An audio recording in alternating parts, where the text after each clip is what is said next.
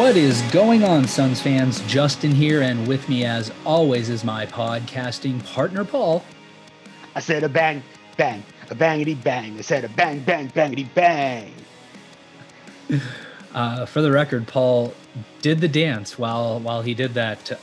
So thank you for that, Can't Paul. not. Yes, this is fair. You really can't not. That is true. If anybody out there doesn't know what that is or what that's from, just look at Paul's Twitter feed and you'll stumble across that GIF 1 or 2 or 12 times pretty quickly. So anyway, welcome to this episode 12, of... Not 12, more than that. Oh, I'm sorry. I can tell you exactly how many times that's up there. That GIF was up there 16 times. 16, because for every 3 the Suns made that game, the Lakers game. Yes. Yep. Perfect, yes, perfect. All right. So anyway, welcome to this episode of Fanning the Flames, the OG Phoenix Suns podcast that is made for the fans. That's you guys. By the fans, that is us. As always, intro and outro music is provided by Park and Main. Check them out over at parkandmainband.com. Give us a follow on Twitter. I'm at So Says Jay. Paul? At Dervish Whirl. And the pod is at Fanning the Flames. Fan the Flames NBA. Yeah, we totally record regularly. I forgot our our Twitter handle. All right. Anyway, and of course, the Bright Side of the Sun podcast network is available on all podcasting platforms. And if you listen on one of those many platforms, don't forget to rate, review, and subscribe. All right. So, hey. Yeah. It's been a Let's bit. Just, dude, not that long. Look, as of this recording, the Suns sit at 23-11. They have the second best record in the NBA. Yep. They hold the 2 seed in the West. Yep. And since January 28th, the Suns are 15-3, which is the best record in the NBA over that date. It's my fault. I blame you. Thank you. For us being 15-3? Yes. I'll take that blame. Because you said we had an intervention. You did a little like, is this DEF CON whatever for Booker? And then he got player of the month. I went back to that. That is right. And that was, I believe it was February 2nd or something like that, where I started contemplating whether I needed to start changing my DEF CON level when it came to Devin Booker. And funny you should bring that up, Paul. Funny you should bring that up. Because since Devin Booker has come back from that injury, right? So that was one game before I brought up the DEF CON thing, right? He's averaged 27.3 points per game, 4.6 assists per game, shot 52.6% from the field overall, and 39.3% from deep. He's been playing at a level that is, well, I would say above and beyond what I would even expect out of Devin Booker. I mean, that is a level that is beyond all-star worthy. And to that point, now, granted, we're talking, I believe this is a 16, 17 game span, but I did look up on basketballreference.com to see what other players have done what Devin Booker is doing right now over that span. And when I say that, I mean those stats I just rattled off for an entire season to see, even though it's only 17 games here, how difficult is this type of level to sustain. And I came across 2 instances of a player putting up those numbers over a season. One of them being Nikola Jokic, which isn't too surprising. High percentages, right? And decent assist rate. And the other being Larry Bird. So there are 2 seasons. Okay. So again, all right, smaller sample size, but just to see the level that Devin Booker is playing at over the past month plus right now. And I appreciate you giving the credit where the credit is due, Paul. I'll continue saving this team as often as I possibly can, but hopefully I won't have to do it very often, right? Because they're just going to keep I mean, you are Jalstradamus. After being one of the few to predict the 8-0 run in the bubble, and you are currently predicting the 1 seed, I'm not going against you. I'm like, we're going to Vegas after this. We're putting some money down on that. I'm mortgaging the house. I've probably used all of my wife doesn't know yet.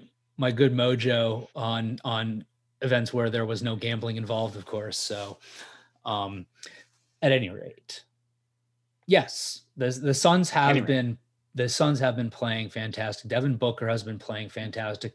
We have 2 All-Stars, in Chris Paul and Devin Booker. First time the Suns have had 2 All-Stars since when do you think, Paul? Nash and Amari, 2010, I believe. That is correct. The 2009-2010 season, Amari Stoudemire and Steve Nash. And, I didn't think about this, but it makes sense when you do think about it. Nash made the All-Star team the year after that, and then the Suns didn't have an All-Star until Devin Booker last year. That's pretty wild. Yeah, yeah. But again, it makes sense. I blame the Spurs for that one. That one squarely sits on Tony Parker. 100%. For that we have not had that we didn't have an All-Star in that time period. Because remember was it 13-14 season or was it 14-15 when Dragic was playing out of his mind? That's right. And when you said that, Parker I'm like, this sounds familiar. Parker was injured and he could have easily not. I don't think he even actually played in the game, but he didn't step down from the spot, which Goran would have gotten. So he cost Goran Dragic $1 million. That's right. Fuck him. That's like about as dick of a move as you can really do. Am I right? Besides sleeping with your teammate's wife?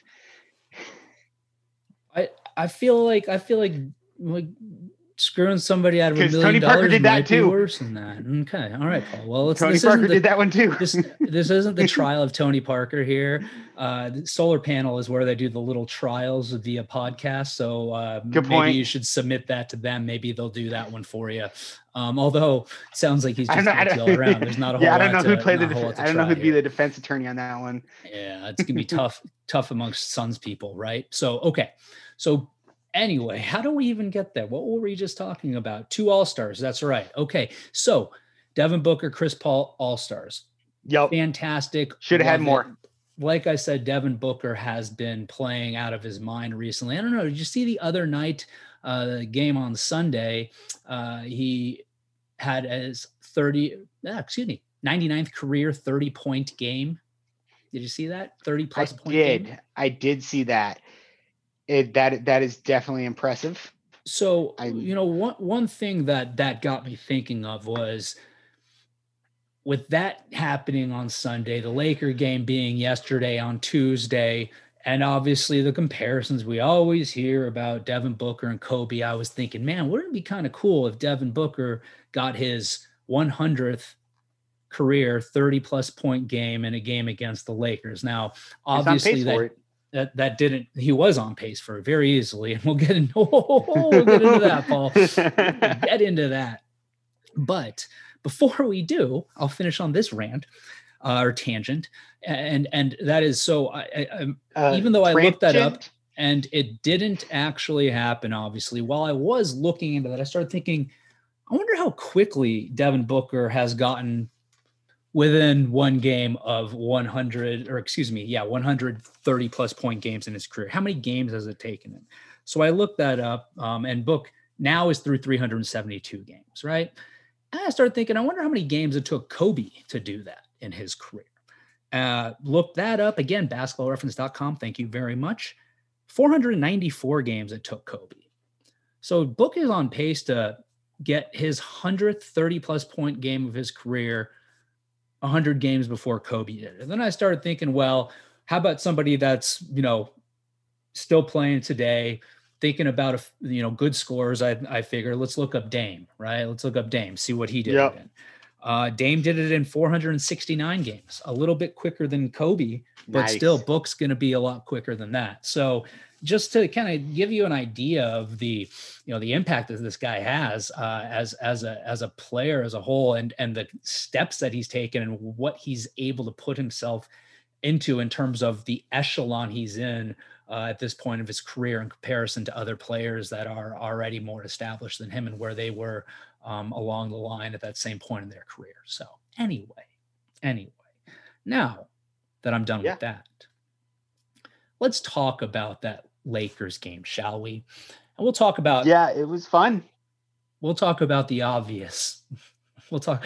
Unless do you want to go a little positive here, Paul, before I start? Yeah, and I'm not going to call this. I'm not going to call this a conspiracy because I'm simply going to be spitting facts out at you all that I found to be interesting. I'll say when I was connected some dots. But yeah, I mean, it was the entire game was fun. You know, even after Booker was ejected, like, I mean, it was, you know, weirdly, and I've been this way this whole season about just this team does not make me nervous.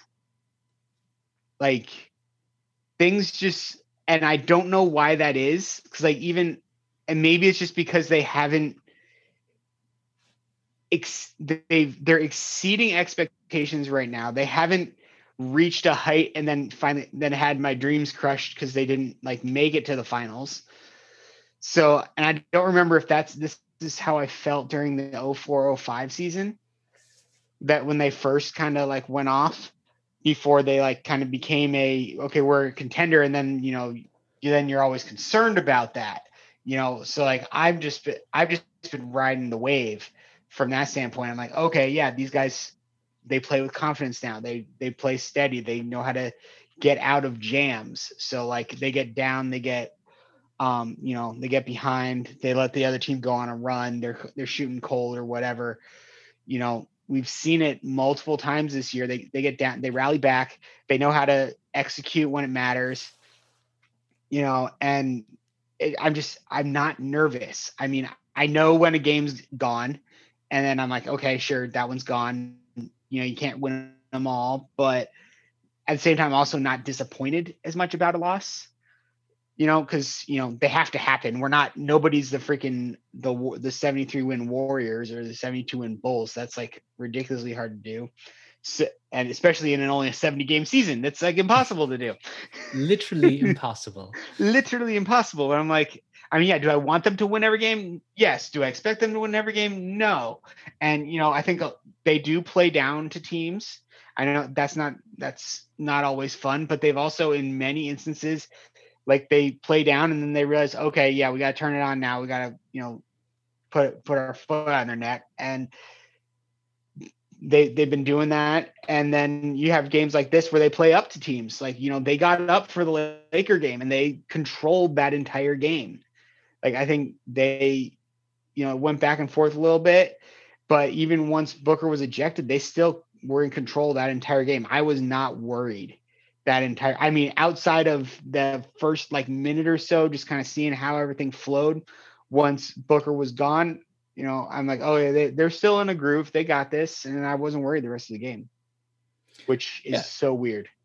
It is odd. And, you know, I'll actually, to a degree here, and I guess it's maybe not just to a degree entirely, I'll disagree with you because I get nervous. I get worried with the Suns, but I get worried with them when they build large leads. That's when I get worried about them right now. And you know what? If that's the time that I'm going to get worried as opposed to when games are closer, then I'll go ahead and take that, because I'm with you though. When it came to last night, at no point, even when Booker was ejected, was I worried about what was going to be the outcome of the game. I knew that the Suns were going to hang on to that one. It just felt like there was always the momentum, even with the ejection, always the momentum riding with the Suns. And you can feel that swaying during games, right? And it just never felt like it really changed during the Lakers game, at least not for me. So I was definitely not worried. It's always fun to beat the Lakers. And, you know, the if I can give a silver lining on the Booker ejection thing, you know, everybody was saying, well, the Lakers don't have all of their players. Well, the Suns just lost the equivalent of the Lakers losing both LeBron and Anthony Davis to that team, as far as I'm concerned, in my humble and very, very subdued opinion of Devin Booker. So excuses be damned at that point, because it was a close game then and the Suns still held on. But either way, I think those teams are going to meet in the playoffs. Obviously, with the Lakers being, somewhere not at the 1 seed, because I'm going to stick with that. Riding while it's hot. I stuck with it when it wasn't looking so hot, so I'm going to ride it out now too. But it's going to be fun watching those teams, I hope, compete in a 7-game series. That's going to be a lot of fun. But now that all the happiness is out of the way, right? Let's talk about yours. let's talk about the game last night and Devin Booker's ejection. Everyone was confused by it. Everybody was confused by it. Okay, let's run down what happened. I legit feel like the 2 different refs called techs for like different reasons, and just like we're like, well, fuck. No, we just give him 2 techs. No, I'm going to disagree, because it sounds to me like you're thinking it was almost like so quick they didn't realize what they were doing. Yeah. Right. Well, yeah, it wasn't that quick. Ref number 2, Justin Van Dyne, I think it is Duyne. First of all, his obvious flaws probably just stem from the first name. It happens, but when he called that second tech, it was so quick to be tech and toss. Like, it was like he was raring to do it. And maybe he was. And I'll get into that. Go ahead. I just, the thing about it was like, when Book was the one who was ejected, I'm like, LeBron's got a tech, Vogel's got a tech. Why is Book the one who's getting ejected in this game? He's not the one who's like, he hasn't been, he hasn't been a problem this game. Right. So far. Well, it just really seemed weirdly out of place.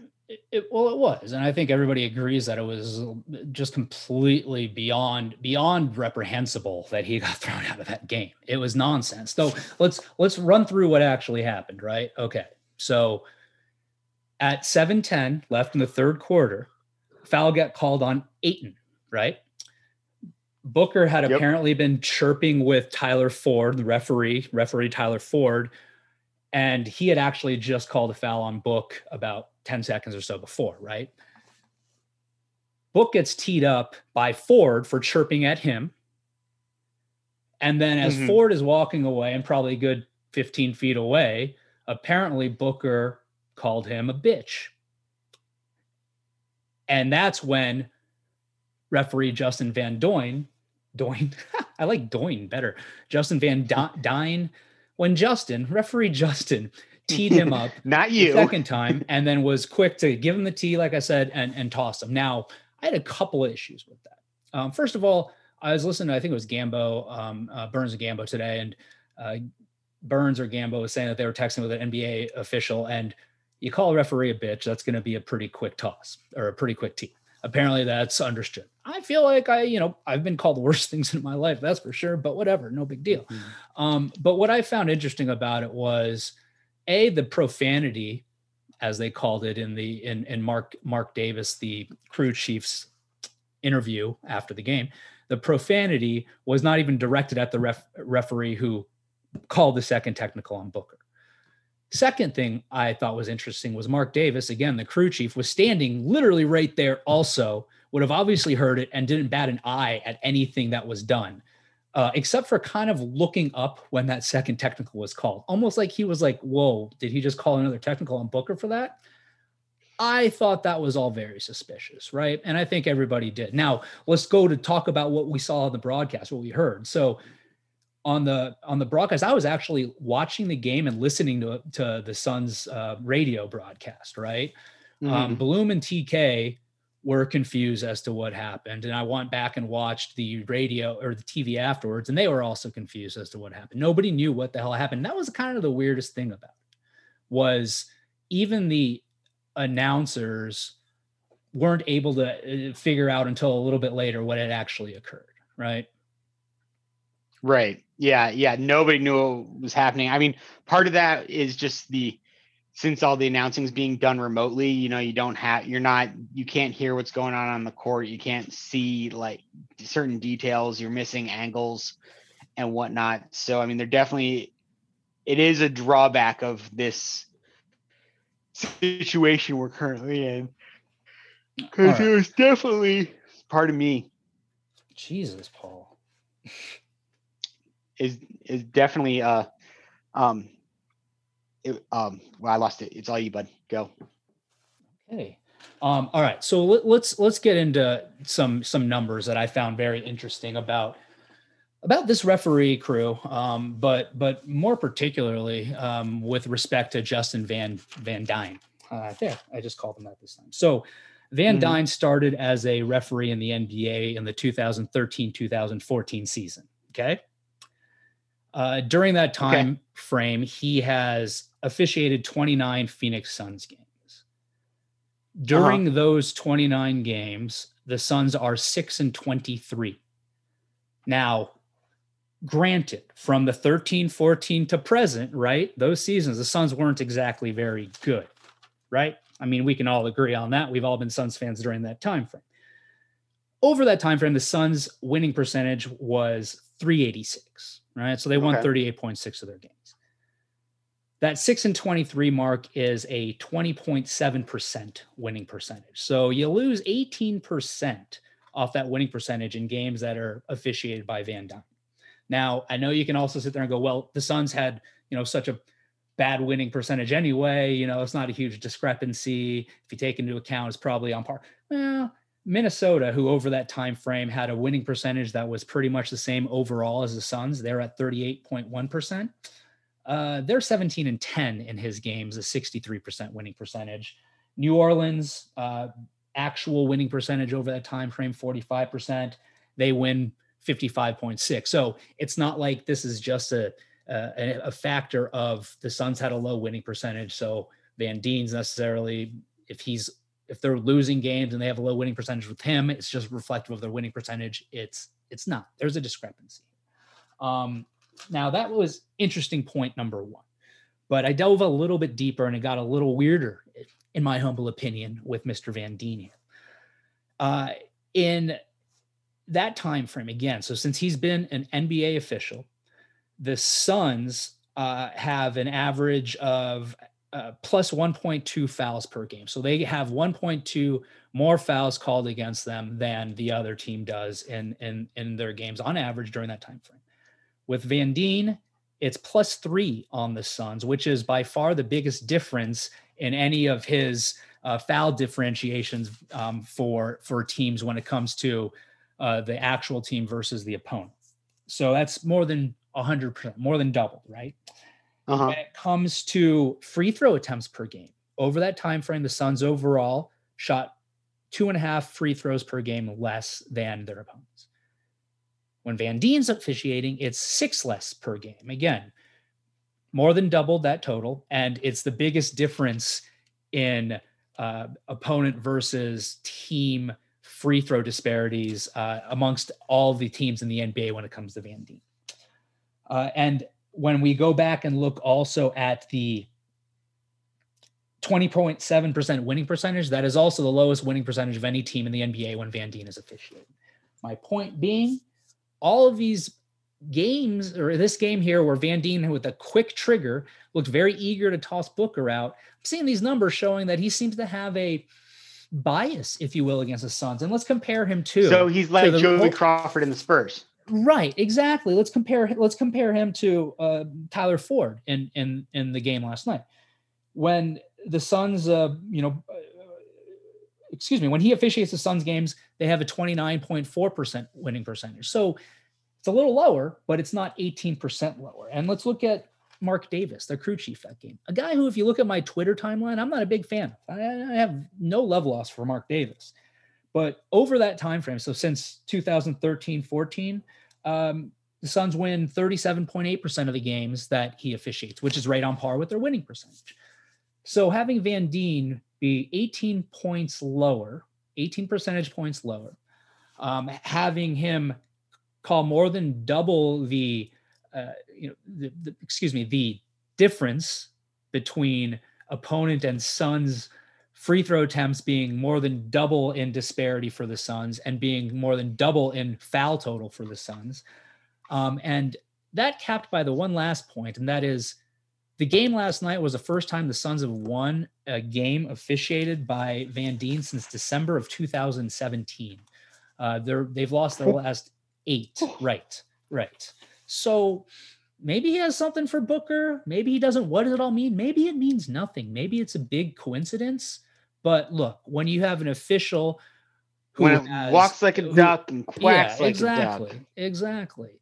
If the law of averages you just look at, it doesn't make sense that the Suns have an 18% lower win rate when Van Dien's officiating. It doesn't make sense that the Suns on average shoot 2.5 less free throws a game over a time frame overall. And when Van Dien officiates, it's 6. It doesn't make sense that when the Suns over that time frame have 1.2 more fouls per game than their opponent, and when Van Dien officiates, it's 3. All very high on his level. Again, numbers across the board seem to imply a bias against the Suns, which could explain why he was so quick to take a step that perhaps one would see as him standing up for his fellow official, but was perhaps more directed at whatever bias he might have against the Phoenix Suns or perhaps even Devin Booker directly. That's my little discovery. Paul does I appreciate not care. You laying Paul's out. Just like, I don't know what just happened. Justin just kept saying stuff. Don't you find that weird, though? I mean, you look at the circumstances of that ejection and recognize that everybody, even Stephen A. Smith was like shocked about it. And well, okay, fine. That guy's shocked about everything in one way or another, but he's actually right about that. Well, hey, Skip Bayless said the Lakers are going to win after that. So it's nice to prove him wrong. Good job, Skip. But across the board, everyone sat there and everyone sits there and says that was an egregious ejection. When you don't even know why somebody got ejected, that's suspect right off the bat. And then you see the fact that the guy who actually and then not a minute later, Markieff literally like punches Campaign. I mean, yeah, I get a take foul or whatever, but like he didn't grab him, he hit him. And they're like, oh no, that's just a common foul. Okay. Yeah. Yeah. What replay were you watching? He did that with intent. Like there was no basketball play involved in what he did. I mean, it wasn't like he went for his face, but he's like, okay, yeah, I'm just gonna, it wasn't the Raja Bell clothesline, but if he was a couple inches closer, it might have been. Right. And I agree with you on that to a certain extent. It wasn't a basketball play at all, but let's compare that to something that happened earlier in that game. And that's when Devin Booker just was on the ground, straight up grabbed, KCP's leg. Right. Yeah. I was really worried that the refs were going to give him a flagrant for that because it wasn't a basketball play and they didn't. So I'll give them the benefit of the doubt for not giving Morris one because they kind of, I think, let that one slide. It's true. I kind of blocked that part out of the game. But then I guess they also lost any goodwill when they ejected him like 3 minutes later. So perhaps that's all just offset there. And they should have said, okay, we used our book doesn't get a flagrant for that goodwill when we tossed him for no good reason. So we're going to have to call this. Yeah. I mean, when the refs eject a player or whatnot, they're usually they're trying to when they're calling flagrants, things like that, they're trying to take control of a game that I think is spiraling out of control. And it's like, okay, they ejected Booker and then the Lakers player then hits one of the Suns and like, you don't do anything about that too. I'm like, okay, you're not actually trying to take control of this game and settle it down. And it was a little maddening, but again, end of the day, we still won the game. Nobody's going to care that at any point in time that like, okay, Anthony Davis didn't play, Booker was ejected. At the end of the day, it's a win in the column for the Suns, and it moved the team into second place. in the standings in the entirety of the NBA, and can't complain. No, absolutely. I mean, ultimately, the win is what matters. The only thing I'm saying is I will caution all fans that listen to when you hear the name Justin Van Dyne come up with respect to officiating a Suns game, keep an eye on him. See what you're seeing. Let's see if that trend continues. Because it's there. It's there. But at any rate, let's move on. Paul. Okay. We'll move on now. Let's talk about the All-Star break coming up. The Suns have one more game before the All-Star break against the Golden State Warriors. Paul, prediction on that game? Nice handy win. Handy win. I say Suns by 90. I agree. Okay, perfect. So 90, now that 90 is a good name. Honestly, I would not be surprised because, I mean, the Warriors are playing right now. They're currently... Are you about to say you wouldn't be surprised if the Suns win by 90? No, I said I wouldn't be surprised. I was going to say I wouldn't be surprised if Curry sits. Yeah. Well, okay. So anyway, let's jump ahead at that then. We've got the All-Star break after that. Now, we've got, as we've already covered, we have 2 All-Stars here this year. And we have those 2 All-Stars also participating in the skills challenge, with Chris Paul participating in that, and the 3-point contest with Devin Booker participating in that. What I want to do, Paul, is let's go through all of the contests, including the dunk contest, and pick, well, when it comes to the skills challenge and the 3-point contest, pick who's going to finish second behind Chris Paul and Devin Booker, right? Yeah, that makes sense. And then we'll pick the winner. We'll pick the winner of the dunk contest, assuming. Has Chris Paul ever done the skills challenge before? I feel like he must have at some point. I feel like he probably has. May have been a bit, though. It very well might have. But yeah, well, in the meantime, who is competing in said skills challenge while you look that up? That would help right? Yes. So the only person I know who else is in there is 2 people. I know 2 people who are in there besides Chris Paul. And that is Robert Covington, because it's just weird that he's there. And one Luka Doncic. Because it's also weird that he's there. Yes. Okay. So for different reasons. It is the aforementioned Robert Covington and 77. It is the other aforementioned Chris Paul. And then it is, interesting, Julius Randle, Domantas Sabonis, and Nikola Vucevic. Oh, they're doing the big small thing again. Yeah, I see what you're saying. I wasn't sure if they're doing like that in 19, where they did it last year too. Yeah. Well, that kind of defeats the ability of us to predict who's going to win when they don't have the teams, right? Let's pick the big man and the well, they're not guy teams per se. Yeah, I'd say Sabonis. Okay. And of course, I'm picking Chris Paul. Oh, I said second though, right? Second. Yes. Okay, so Robert Covington. Good. Yeah. And hey, so to answer your question, Chris Paul has participated in this before 4 times, in fact. Oh, really? That many times? Wow. The last time, though, you were also right, it has been a bit. The last time was 2011. So he did it in 06, 07, 08, and 11. So this is the first time since then. I mean, he's probably, for all intents and purposes, he would have never done it again, except for the fact that they were trying to limit people showing up. So trying to use the guys who are already in the game. Exactly. No, that makes perfect sense. I feel like picking a winner of the skills challenge is kind of dumb. So I think I'm just going to agree with you and we'll move on, because I feel like a 3-point contest, picking the second place person is going to be a little more enjoyable. Or hey, if you're so inclined, you can pick somebody other than turn the 3-point contest into the premier event. It's the best event. It really is. I agree. I agree. The 3-point contest is the most There's drama fun. there. There's tension. Everybody's seen every dunk. Yeah. Pretty much. We think so.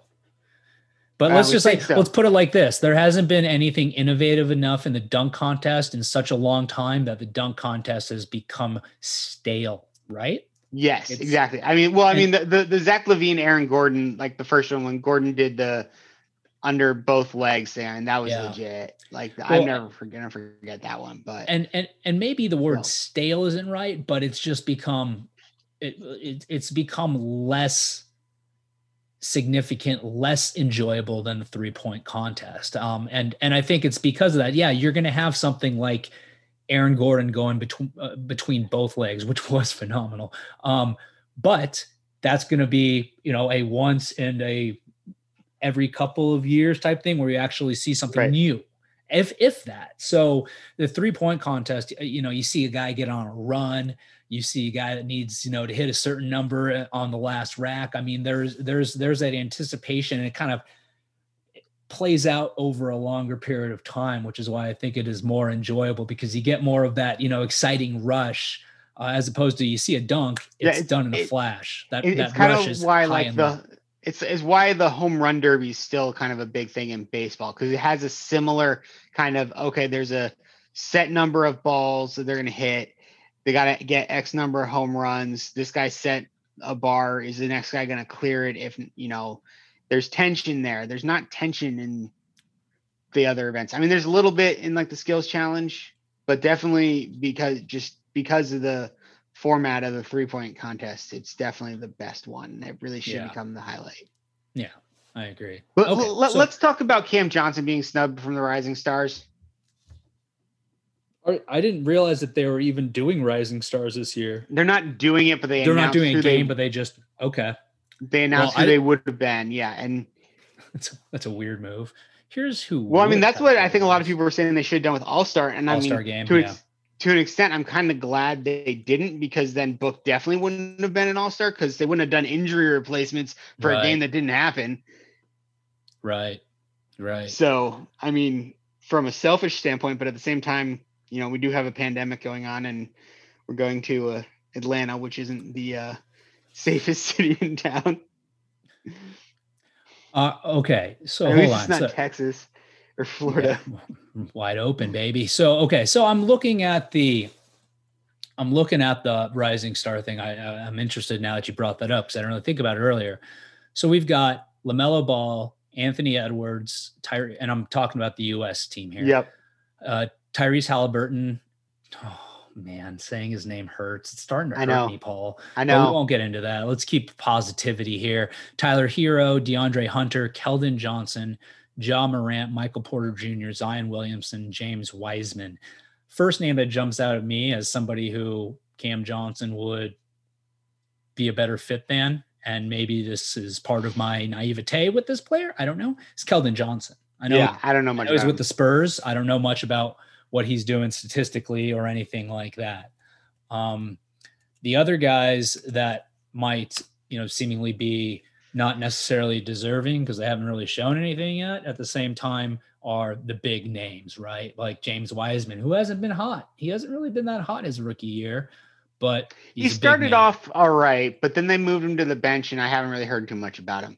I mean, obviously LaMelo Ball, he actually is living up to the hype. Halliburton definitely. Anthony Edwards had a solid game against the Suns. I'm going with Doc Rivers' strategy of like, I want guys who've played for me before or played against me and kicked my ass. Right. And Anthony Edwards played well against the Suns. So okay. And apparently he thinks Book gets respected by the refs. I don't know what basketball he's watching, but so he's a little crazy, but that's okay. We won't hold it against him. So I think I might have to withdraw my comments about Keldon Johnson, because he is putting up 14.2 points a game, almost 7 rebounds, 2.2 assists here this season. Shooting percentages are 47% overall and 33% from 3, but I'm not gonna be mad about him getting there. Who's on the world list? Because I'm just wondering if this USA versus the world thing is like a bust, and like you're getting like crappy guys coming in because they have to fill out the world side. Oh boy, yeah. So the world list, ready? Precious Achua, I've heard he's pretty good. Yep, sure. No, he was Kentucky guy, right? High prospect. I know coming into Kentucky, like a lot of those guys are. Nikhil Alexander Walker, Denny, RJ Barrett, Fasunito Campazzo. Who? Brandon Clark. Lugan Is he Canadian? Dort. He is. Okay. Rui Hachimura. I'm a big fan of his, by the way. Theo Maladin and Michael with a Y Mulder. That's the world team. Yeah, I feel like Cam Johnson is better than at least a couple of those. A handful of those guys. I would say most of those guys. Well, let me step back. Yeah. I would say Cam Johnson's definitely better than most of those guys, and more deserving for an opportunity like this than a lot of those. If the breakdown was different, obviously. So, okay. So off of Cam Johnson's snub, let's talk about the 3-point contest. I'm going to say Booker's going to win, obviously. So I'm going to pick I'll pick who I think is going to finish second. You can do what you're going to do, Paul, but the participants are, of course, Devin Booker, Jaylen Brown, Steph Curry, Zach LaVine, Donovan Mitchell, and Jason Tatum. Okay. I will say Jason Tatum comes in second. Are you picking Book? Of course. I'm just making sure, man. I don't know about you sometimes. You don't have the blind, insane loyalty that I do. But Book's been in the contest, 3 times already? And he's won it once, and I think he's been to the finals the other 2 times. Right. I hear you. You know, and honestly, like, this is an inferior 3-point shooting group, honestly, outside of Tatum and Curry. And I think Tatum's kind of having a down year this year, but he can, light it up if he wants to. But Curry can do Curry things, but for some reason, Book really gets up for this event. Yeah, no, absolutely. And I'm going to obviously also take Book, and that's one of those things too, where it's like, it's easy to, you can say that and not be saying it just because he's Devin Booker and plays for the Suns, right? It's not unreasonable to just go, right. Yeah, Devin Booker's going to win this. Obviously, he's won it before, and like you said, he's gotten to the finals the other 2 times, so he gets up for these events. Now, the second place guy who I will pick here is going to be Steph Curry, just because I really would love to just watch those 2 go head to head. Oh yeah, that just seems like. Oh yeah, because like the year when Book won it, and it was him and Clay and Steph in the finals against. That's right. It's so fun. Even if Book had lost that one, all those guys were just that. That was the year when I was like, okay, yeah, this is the best event. Yeah. It was definitely that year. Yep. I remember that, dude. That was phenomenal having those 3 guys there. Absolutely. So, okay. Now let's go to the dunk contest. Now this is one where they did the exact opposite of the other 2 contests and brought in 3 guys who were not playing in the All-Star game to do this. And I guess it makes sense because they're doing everything at halftime, right? Right. Yeah. Are they doing the dunk is it just the dunk contest at halftime, or is the other two are going on before? They're I guess the pre-show, and then the dunk contest is the halftime show. Okay. That makes sense, I guess. Although, man, if there was ever a time to be like, well, we can only use guys that are actual all-stars. You get this Zion, would be the contest to do it for LeBron. Actually, I don't know if LeBron's a great in-game dunker, but at this point, I don't think he could do the trick stuff. I don't know about that, man. The only thing that it would tell me he couldn't is because he doesn't practice that kind of stuff. But it's not like LeBron isn't exactly getting up there and he's putting up these. These are not like he can't rim scratchers that he's throwing down. Yeah, he's not getting his forehead at the rim. Exactly. From the free throw line. But who? Okay, so we did just name 2. Who else? Who else of actual all-stars would rather have than these 3? Well, okay, that's probably a little harder because pretty much any all-star that can dunk, I'd probably rather have, except for maybe Toppin. But who else? What other all-star to fill out that threesome, if you will, would you want to have? And I'm talking like this because I see you looking stuff up right now. Presumably all-star lineups. Yeah, I can't remember everybody who's on the list who's playing. Well, Zach Levine's an all-star. Okay. So fair enough. But let's say we're not going to make the guy pull double duty. Yeah.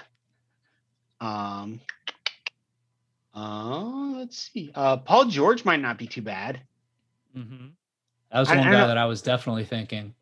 Donovan Mitchell? He was in it already once. So I mean, he's competed before. He has been in it. I don't know. Let's go funky. Let's make Jokic do it. That would be quite entertaining. How about what about like KD?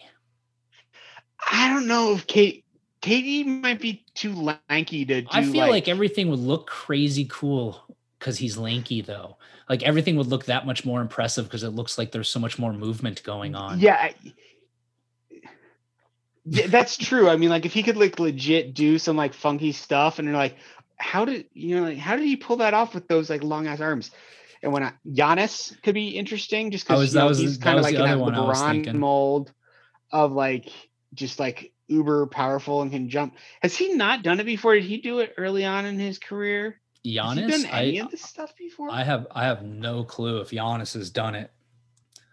But yeah, this is bad pod. What is?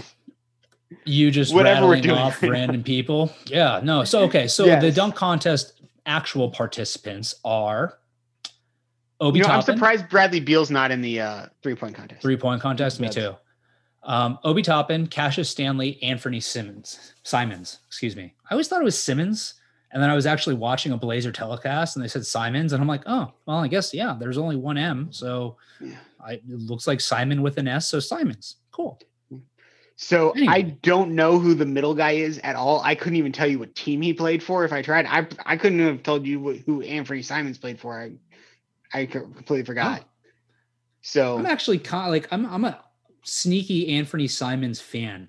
For what he is, I like him in the NBA. I don't know why, but anyway. Cassius Stanley, by the way, Pacers. Okay. Yeah. So I'm definitely going Anthony Simons. I like that. I like that.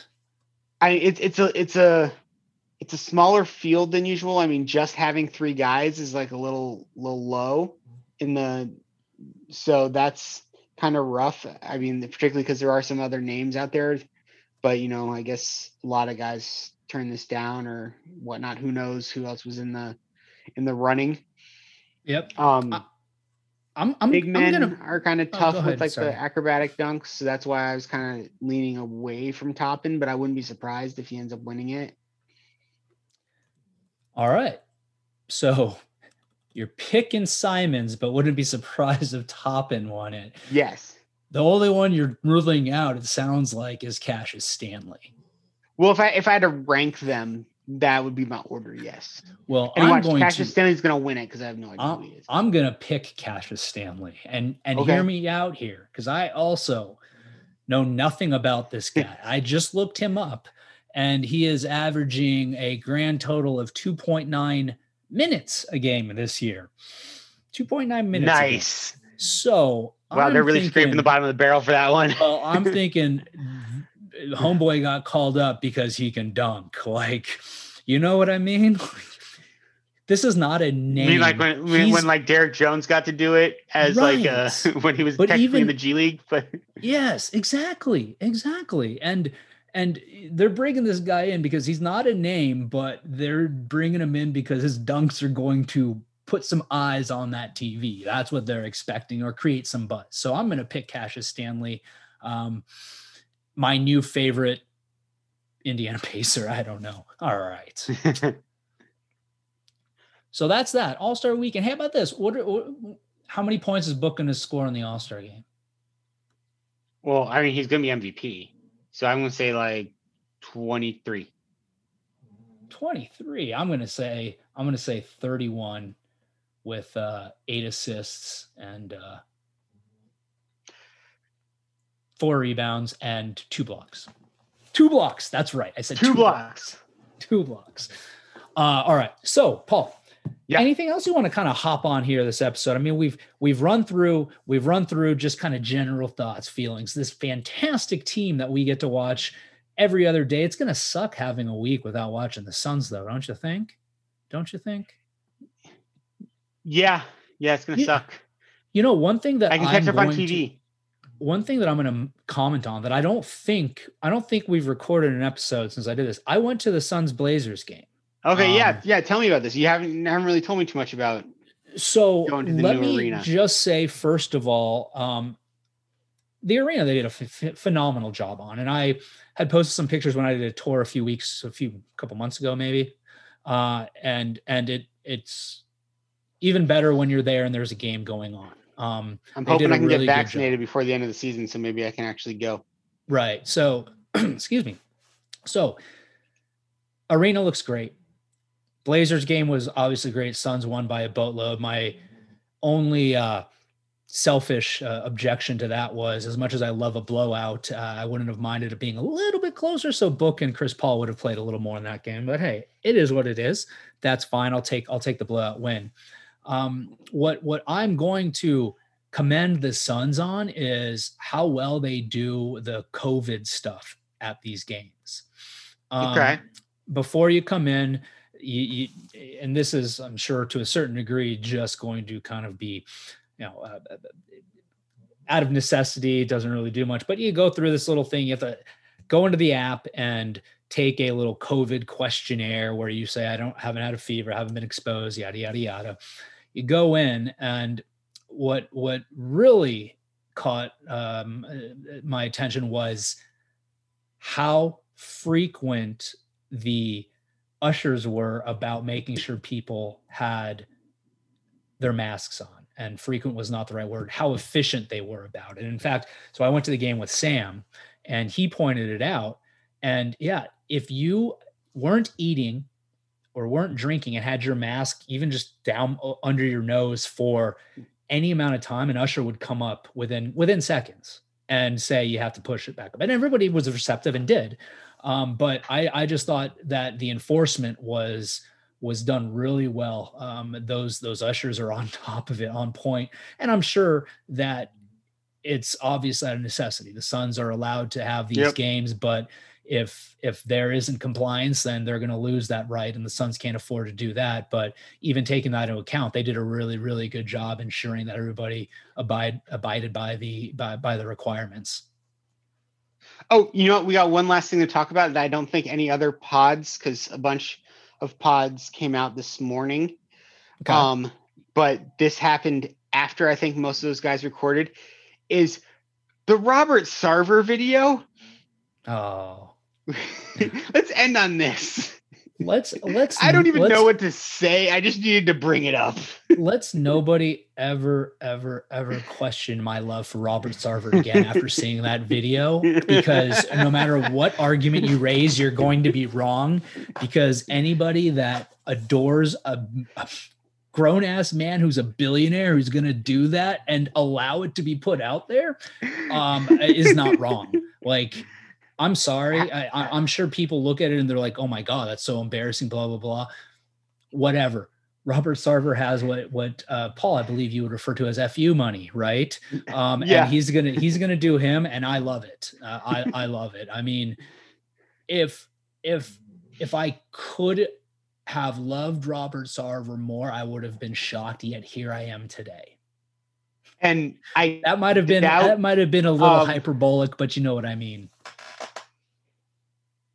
And I'm assuming that most people who listen to this podcast are deep enough Suns fans that they have actually probably seen this video. If you have not, go look it up. I'm not going to tell you anything about it. Feel free to tweet at us after you watched it with your reaction. I feel like this could be, dude, this is, let me think if I want to say this. I'll just put it like this. I feel like this could have, or maybe sometime will, and being like Son's version of the perfect video for a reaction video. And a certain one that arose when we were younger came to mind, and I'm not even gonna name it just because I don't want to. But the videos that I don't know what word to use. Like, I want to say wild, but it's not really wild. It's just like ridiculous, right? It's shocking. Yes, shocking and ridiculous in the most positive of ways. But yeah, find that video and look for it. But I'm sure everyone has seen it. Let's talk about one last thing, because we got a few minutes left here. Because why not? Your comment about this happened today triggered with me. What also happened today, this whole video going around ESPN where Jay Williams is talking about Devin Booker forcing a trade out of Phoenix to New York, right? Yes.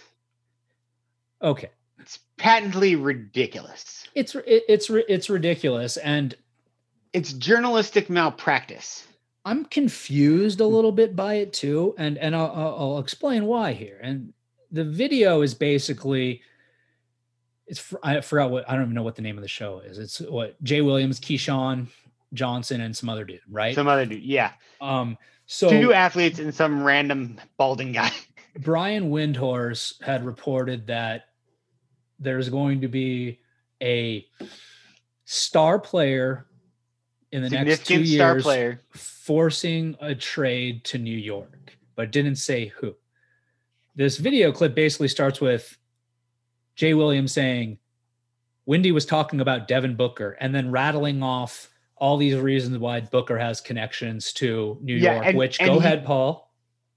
And he didn't even say it like, I think he's talking about Devin Booker. He said it as if that was a fact. Matter of factly. Absolutely. Absolutely. And what I was saying when I said, go ahead, I thought you were going to say this because you brought this up to me earlier. All circumstances that could equally apply to Karl Anthony Towns. Exactly. Right? Yes. Who's actually in a bad situation, unlike Devin Booker, or at least a worse situation than Devin Booker is in, clearly, right? They're the worst team in the league. So the part where it gets confusing to me, fair enough. Sorry. Yeah. Sorry. I'm trying to find a tweet and talk at the same time. And I just said something that clearly made no sense. Thank you, Paul. I wonder how often that actually happens. You don't notice it. Probably pretty often. So I had tweeted out to Jay Williams. And I said, in my humble opinion, at Real Jay Williams needs to get out of here with a Booker trade nonsense. And he responded to me saying, what? Oh, excuse me. He said, don't tell me you got caught with the clickbait as well. I responded saying, I don't think so, because when Windhorst said that there was a star going to force a trade to New York, and you said it was Devin Booker, that's it, right? Like, I'm not sure what was clickbaity about it, but like you said, Paul, this was Jay Williams matter-of-factly stating that the star that Brian Windhorst referred to was Devin Booker. And then the rest of the 7-minute video was like, I want those 7 minutes back. I really do. Apparently, when Devin Booker goes to the club, when Devin Booker goes to the club, he's there, but he stands off in the corner somewhere or something. I have no idea. It doesn't get bottle service with the sparklers in it, because that's the thing. Worlds I don't move in. We go to the dive bar, not the club. It was, yeah. So, but point being, it's just crazy how this comes out of absolutely nowhere when the Suns have the second best record in the NBA, and people are like, oh, by the way, Devin Booker, he's going to go to New York because his old agent is the VP, or, the president of basketball operations or whatever. Oh my God. Can we stop people with the Devin Booker moving thing? At first it was, he wanted to play in Minnesota with Russell and Cat. And then it was Devin Booker is going to get sick of winning. And then they start winning, and you just keep saying it without any logical basis whatsoever. Can we please just stop with it? Can we stop? Especially after he orchestrated the Chris Paul trade. Why is he going to be like, okay, I'm out? So long, suckers. You're stuck with Chris Paul. It makes absolutely zero sense. So anyway. Besides, his girlfriend's in LA. Phoenix is really close. That's an excellent point, Paul. That is an excellent point. So anyway, Jay Williams, Just, yeah. Okay. I'm done. Paul, let's wrap it up. Let's wrap it up, man. This was a fun episode. I enjoyed this. I'm sorry. I feel like I monopolize a lot of the time, especially with it's fine. My Justin Van Dine tirade. I'm just glad we won the game, because your ramble and your rant was not with anger. Right. There was no. We were originally going to record on Monday, and we pushed to go after the Lakers game. I'm so glad we won that game. Right. This would be a very different pod. well, and I will point out that while I was discussing the officiating, I do not believe at any point I directed profanity at an official, so I can't get a technical foul for it like Booker apparently did. Correct. Right. Oh boy, Jesus Christ. All right. Just so you know, the Lakers lost. We are now half a game ahead of them. Just moving right up in those standings, man. Right up in those standings. I love it, man. I can't wait to finish off the first half, get past the All-Star break, and get to watch some more Suns basketball. And we'll be hopping in on the Suns Jam session live stream, I think. Oh, I don't know if I was supposed to share that. I'm pretty sure people would probably figure out when they say they're going to have guests, we would likely be included in that one way or another. So anyway, we'll be talking to people, at least in the very least, All-Star Saturday. They're still doing it on Saturday, right? Or Sunday? No, I think it's Sunday. Sunday, I mean. Sunday, yeah. So, well, if you don't hear from us before then, which you probably won't, you'll hear from us then. So it's 3 days away. We're not that efficient with our podcasts. No, I was totally I totally just spaced and was thinking it next Sunday. I forgot what day of the week it was. Anyway, okay. We'll go ahead and wrap up this episode of Fanning the Flames. As we always say here, we do appreciate you guys listening. You can find me on Twitter. I'm at So Says Jay. Paul is at Dervish Whirl. And the pod is at Fan the Flames NBA. Yes. There we go. I got it right that time. And got it right. Of course, everybody out there, depending on when you're listening, we truly hope you have a good morning, good afternoon, or good evening. Just a reminder, we're second place in the West. Just wanna hear you say